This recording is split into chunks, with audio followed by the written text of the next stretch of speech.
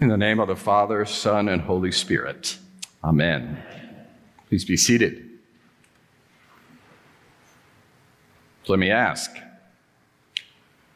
what is the song that you sing with your life? And have you been able to really sing that song? And what's it sound like? Today we observe the feast of St. Mary the Virgin, if you haven't already noticed. The feast also referred to as the Assumption of Mary, noting the tradition that Mary was gathered or taken, as today's collect says, taken up to heaven in some remarkable, special, distinctive way, marking her unique place in our history. Now, there's no word about physics or logistics that we have access to, but only a few other biblical characters had this happen to them. It's a mark of how special she is in our history. And this day is by no means the only time in the church year when we focus on Mary. Feasts that honor her from various traditions include January 1, the Holy Mother of God. February 2, the Feast of Presentation. March 25th, the Feast of the Annunciation. May 31st, the Visitation of the Blessed Virgin Mary. The Monday after Pentecost, the Feast of the Blessed Virgin Mary. 9 days after Corpus Christi, the Feast of the Immaculate Heart of the Blessed Virgin Mary.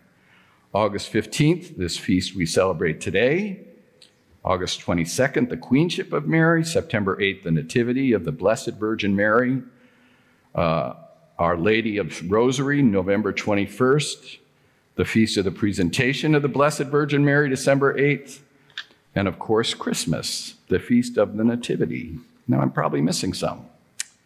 Add to that the feast for Mary from all over the world, Our Lady of Lourdes, of Fatima, of Mount Carmel, the dedication of the Basilica of Santa Maria Maggiore, Our Lady of Loreto, Our Lady of Guadalupe. There is something about Mary. Now, not all of these feasts are observed in Episcopal churches. Folks raised in the Roman Catholic tradition, which includes many Episcopalians, may recognize them. Together, here's the point. They create a picture of Mary as singularly holy, set apart. They can paint a portrait of someone above us all, kind of out of our spiritual league, which is why the gospel chosen for this feast day is so interesting to me, a gospel that you hear in word and song, several times in song, thanks be to God. On this feast day, focused on how Mary's life on earth ended, here's the interesting part. We read a story from her earliest days, from one of the first times that we meet her. And it's the story of that song that she sings, the Magnificat. When it sinks in, when she grasps the news that she will be God-bearer, the mother of Jesus. And if your impression of Mary is Mary meek and mild, otherworldly, detached, notice how in this song she seems very much in touch with the brokenness of our world. She celebrates in this song the way God comes to address that brokenness, bringing healing and reversal of power structures. She magnifies the Lord for the justice the Lord will bring, for the way God is going to defend the poor, fighting for them against proud and arrogant forces. It's a song of praise to a God who regards the lowliness of servants. But also it's something of a fight song. God showing strength in scattering the proud, bringing down the powerful, lifting the lowly, filling the hungry with good things, sending the rich away empty, remembering promises made when many people had felt forgotten. Mary praises God who will bring loving, life-giving, liberating power in the person of Jesus to a world marked by pain, pain which she will come to know well herself. I have two friends. They're both college professors, and they had a 9-year-old daughter, and they decided to go on a tour of Italy. Now, this kid was as smart as they come. Lots of brain power in that family, and they spent most of the time in Italy going to look at museums and churches. That would not have worked with my 9-year-old. After a number of visits, they asked this young girl what her impressions were. And she said, she actually asked a question. They'd seen a lot of portraits of Mary. She said, "Why is Mary never smiling?" It was an interesting observation. It made me think about what the prophet Simeon told Mary about her future. Simeon warned Mary, a sword is going to go through your heart. And we see that fulfilled as she is one of the few disciples who actually remain at the foot of the cross till the bitter end. So as we focus on Mary this morning, entering into one of her many feasts, what does it mean to honor her, really? What does she show us about being part of the Jesus movement? Her song has guided people over the centuries in paths of holy engagement with the world. Others have heard her song, have picked up the tune, are finding ways to sing it for themselves, and as she prayed in that song, for their generations. So in thinking and praying about this sermon and about today's feast, I noticed some of the other feasts we had just this week.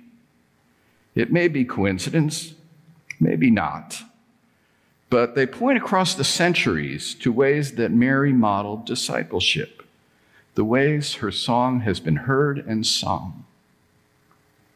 Last Wednesday, we observed the feast of Lawrence, who was a deacon in Rome in the 3rd century at a time when the church was persecuted and the empire was grabbing all the church's money. So he was brought before authorities and he was asked to surrender the church's funds, and just before he was put to death, Lawrence defiantly assembled the sick and the poor of that city, to whom the relief of the church had been given, and he said to the government representative, he said, "These are the treasures of the church." He was singing Mary's song. Next day, on Thursday of this week, we observed the feast of Clare, a woman from a wealthy Italian family who in the 13th century was taken with the way St. Francis of Assisi lived out his faith. So she met him, and she asked to join his order. And upon entry, she placed all her expensive jewelry, apparently there was a lot of it, her expensive jewelry and fancy robes on the altar. She committed to that life of service and poverty. On her deathbed, she said, "Go forth without fear, for he that created you has sanctified you, has always protected you, and loves you as a mother."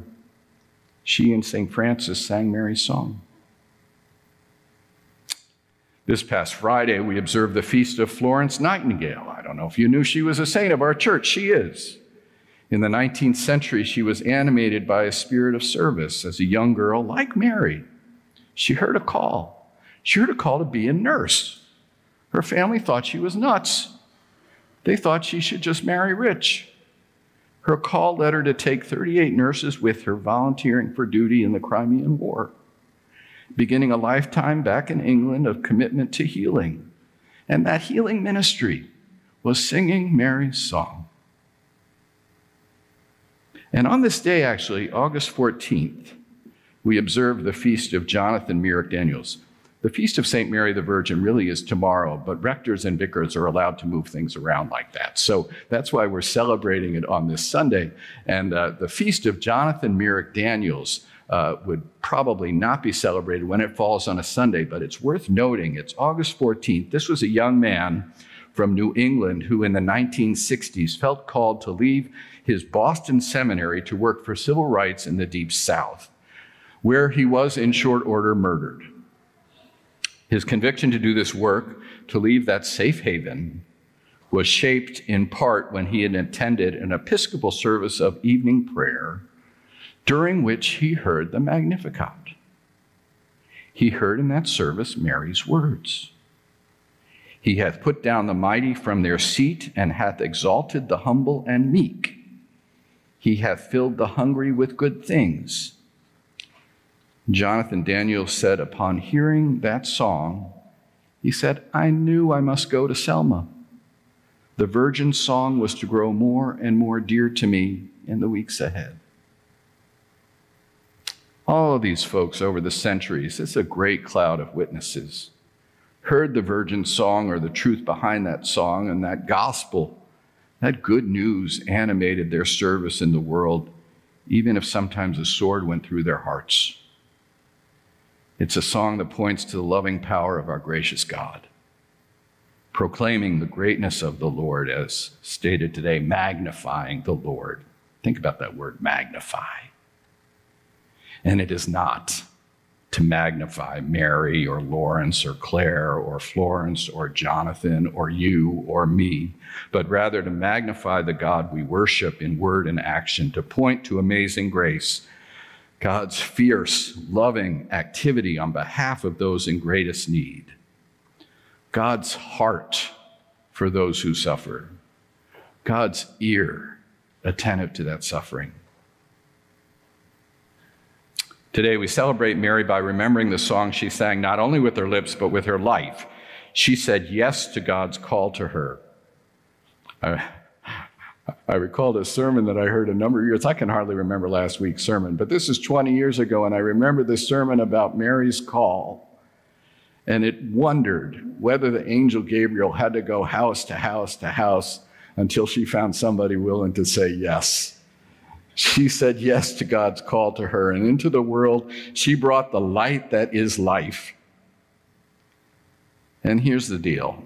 Her song invites us to do the same, to magnify the Lord not only with our lips but with our lives, to say yes to God's particular call to us. It will be different for each of us, to bring that life, that healing presence into the world. So I'm wondering, as I began, how Mary's song sounds to you this morning. Where are you seeing the needs of the world? Where do you long for God's activity to break in?